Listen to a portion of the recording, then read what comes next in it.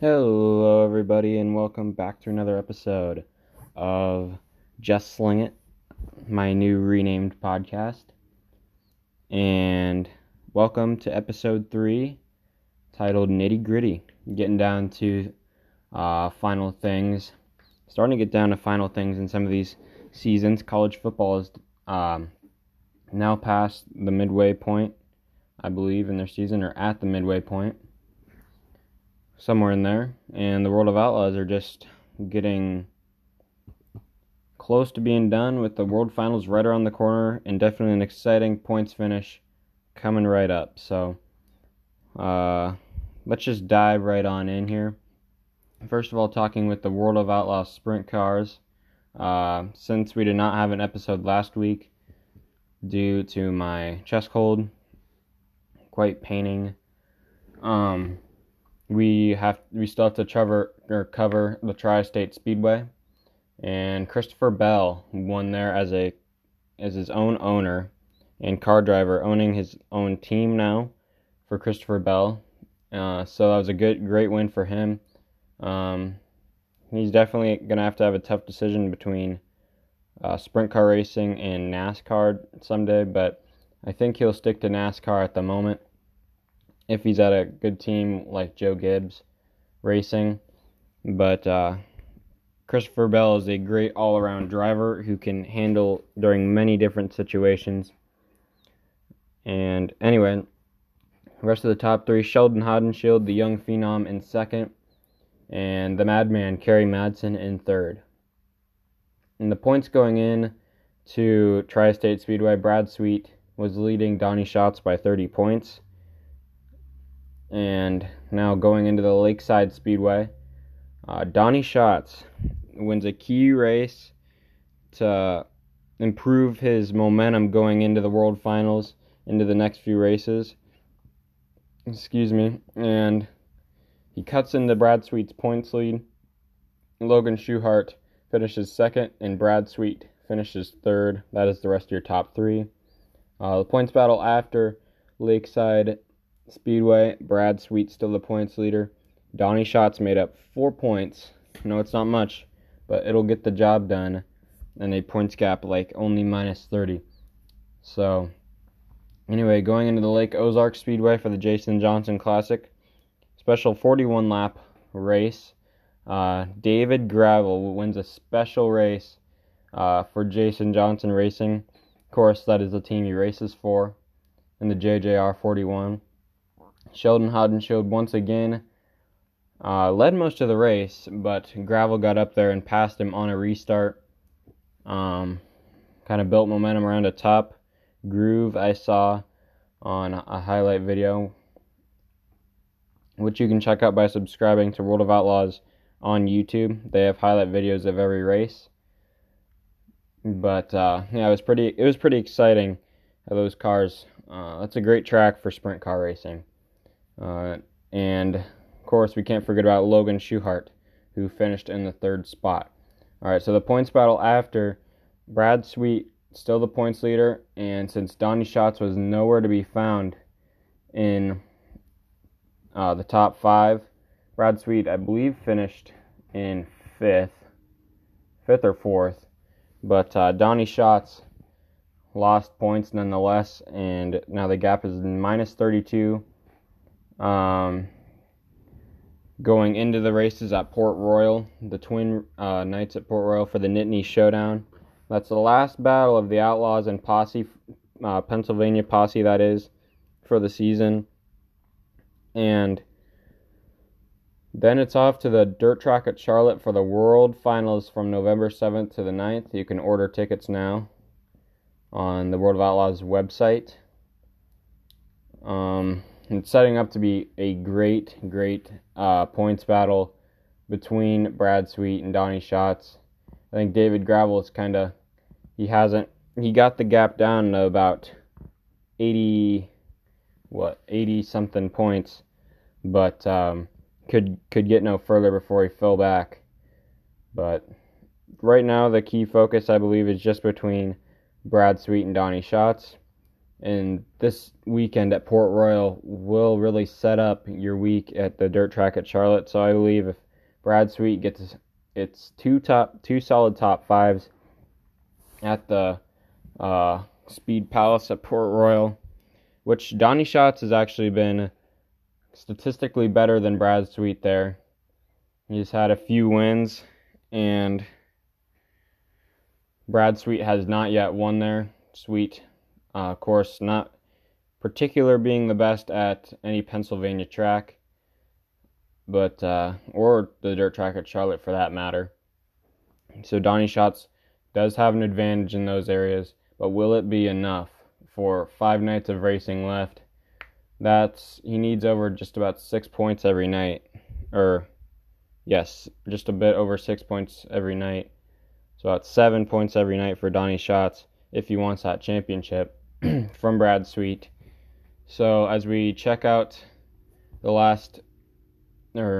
latest point standings, Brad Sweet, your points leader at 9,586 points. Donnie Schatz is 32 back. David Gravel in third at 102 back. Darren Pittman in fourth at 326 back. And in fifth is Logan Schuchart with 366 points to the subtractive of Brad Sweet's. Now moving on to college football. Iowa finally got a win last Saturday back at Kinnick for their homecoming game. Had former Iowa stars there. Just really want to win your homecoming game to please your crowd. We had one of the bigger headlines in that game. The referees, I heard on one drive, were absolutely terrible. I was listening to the Iowa game on the radio, Gary Dolphin and Ed Podolak, and you could actually hear the crowd booze over the announcers at times, and it was getting rough out there for a while. But anyway, your final score was Iowa 26, Purdue 20. Keith Duncan opened the game 3 of 3 on field goals, which gave Iowa its first 9 points. Nate Stanley, 23 for 33, 260 yards, and an interception. No touchdown passes for Nate Stanley today. Iowa's leading rusher, Mekhi Sargent, 13 carries for 68 yards and a score. That score was really nice, where he dragged safety into the end zone, Purdue safety into the end zone. So, showed some strength on that one. And Iowa's leading receiver, Brandon Smith, 9 receptions for 98 yards. No touchdowns for Brandon Smith. Now Iowa State and Texas Tech. Really, it was an offensive game that had one stud that we'll get to in the game in the stat line here. Final score, Iowa State 34, Texas Tech 24. Brock Purdy 23 of 32, 378 yards, 3 touchdowns, 1 interception. Outstanding day for Brock Purdy. Breece Hall, this is the man I was going to get to. He had the freshman phenom now for Iowa State, had an outstanding day on the ground. 19 carries, 183 yards, 2 touchdowns on the day for Breece Hall, the true freshman. And Iowa State's leading receiver, Tariq Milton, 4 receptions, 98 yards, and 0 touchdowns. Really just a solid win for the Cyclones against Texas Tech, as they have some tougher games coming up, including Oklahoma State and Oklahoma. We'll preview Oklahoma State, which is this weekend's game, in about a few minutes or so. First, we got to get to UNI and South Dakota's final score, which we will do now. Final score, UNI 42, South Dakota 27. Will McIlvain, 8 for 17, 213 yards, 2 touchdowns, 1 interception.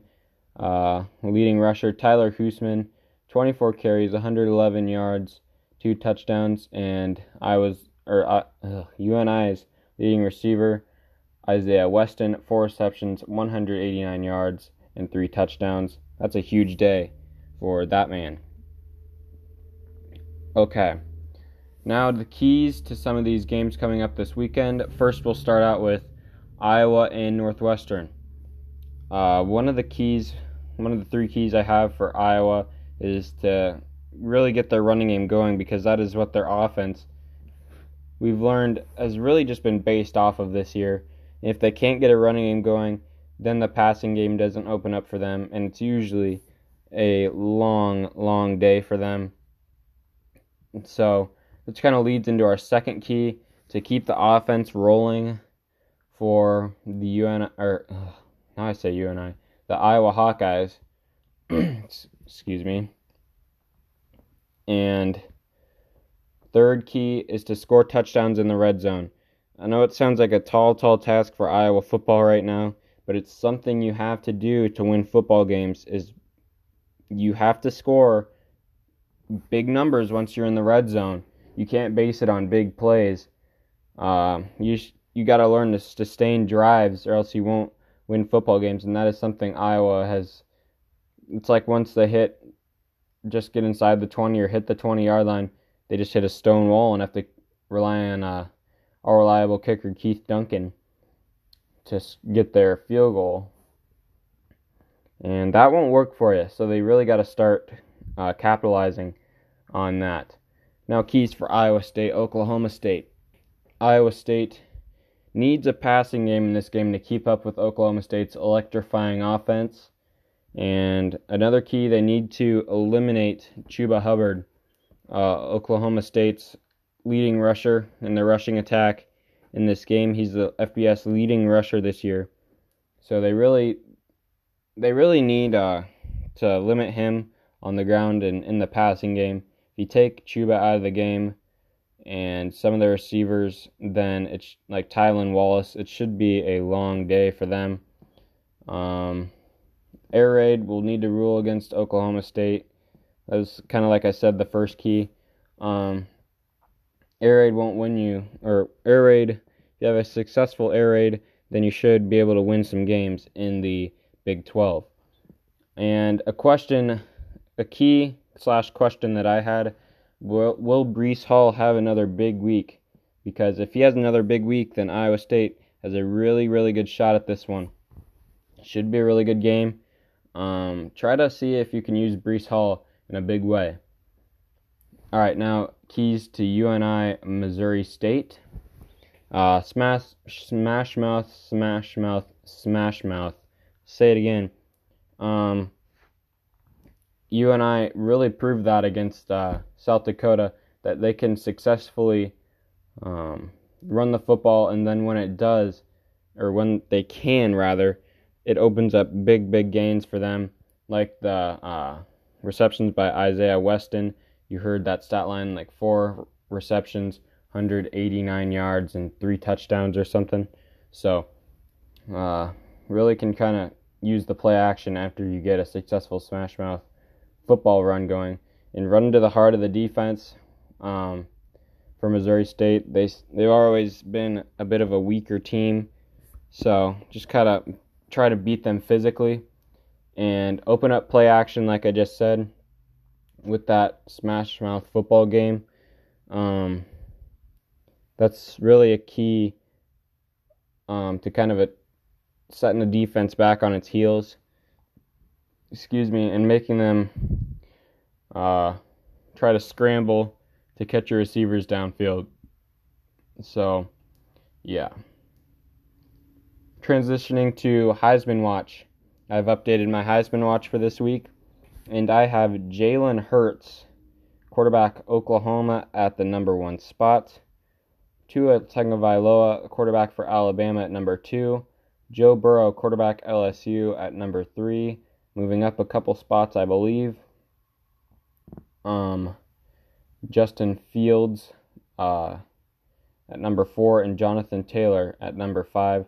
Justin Fields and Jonathan Taylor, they're kind of right up there with Joe Burrow, in my opinion.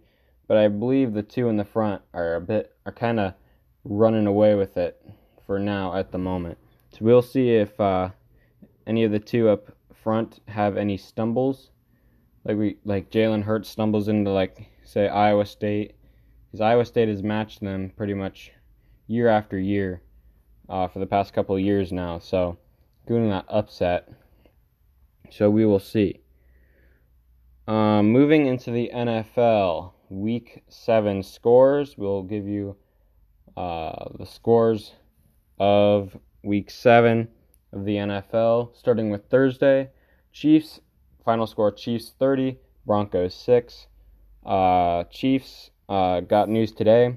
Patrick Mahomes was out throwing the pigskin around, or the cowhide, I should rather call it. It's not pigskin, it is cowhide, at practice today. So that's a good sign for the Chiefs. They really, really need Patrick Mahomes in their offense. It's just the question is, how limited will he be? Final scores from Sunday. Rams 37, Falcons 10. Rams really blew up the scoreboard in the second half of that one. Dolphins 21, Bills 31. Dolphins kind of hung around in this one. So the Bills, they had to earn that one. Final score, Jaguars 27, Bengals 17. Vikings 42, Lions 30, in a key game for the Vikings to win if they want to stay up there and challenge the Packers for the lead in the NFC North. Raiders 24, Packers 42. Not a good sign for the Vikings as the Packers took care of business against the Raiders. Texans 23, Colts 30. Cardinals 27, Giants 21. That game had all sorts of stuff going on. Blocked punt, I believe, for a touchdown for the Giants in that one. 49ers 9, Redskins 0. The Niners stay undefeated. Chargers 20, Titans 23. Chargers kind of had a lot of close games this year. They're really got to get out of those situations, especially since they are definitely a playoff caliber team. Saints 36, Bears 25. Bears were down for a majority in this game.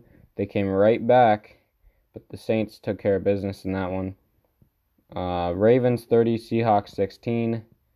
Eagles 10, Cowboys 37. And this was really surprising to see the Cowboys offense really open up this much. If they can do this every week, they would definitely make the playoffs and maybe make a little noise, do a little damage, so to speak. Let's see. And then Monday night's football score, Patriots 33, Jets 0. Patriots taking care of business in that division. And my team of the week this week was the Dallas Cowboys for their electrifying performance against the Eagles. Dak Prescott getting back on track. Ezekiel Elliott, I believe, had a couple scores in that game. Correct me if I'm wrong. Of course, when their offense is firing on all cylinders, it's hard to stop that Cowboy offense. So we will see if teams improve or teams decline over the course of the rest of the NFL season. I didn't really have any special story planned today. It was just that last podcast episode about Friday night's football game against Pekin and Highland. That was a really, really good story that I just wanted to share and put out there. So thank you for joining me on episode 3 of Just Sling It, titled Nitty Gritty, and will be out on Spotify and all of my available listening platforms momentarily once I upload this. So thank you all for listening, and I hope you have a good day. This is me saying peace out.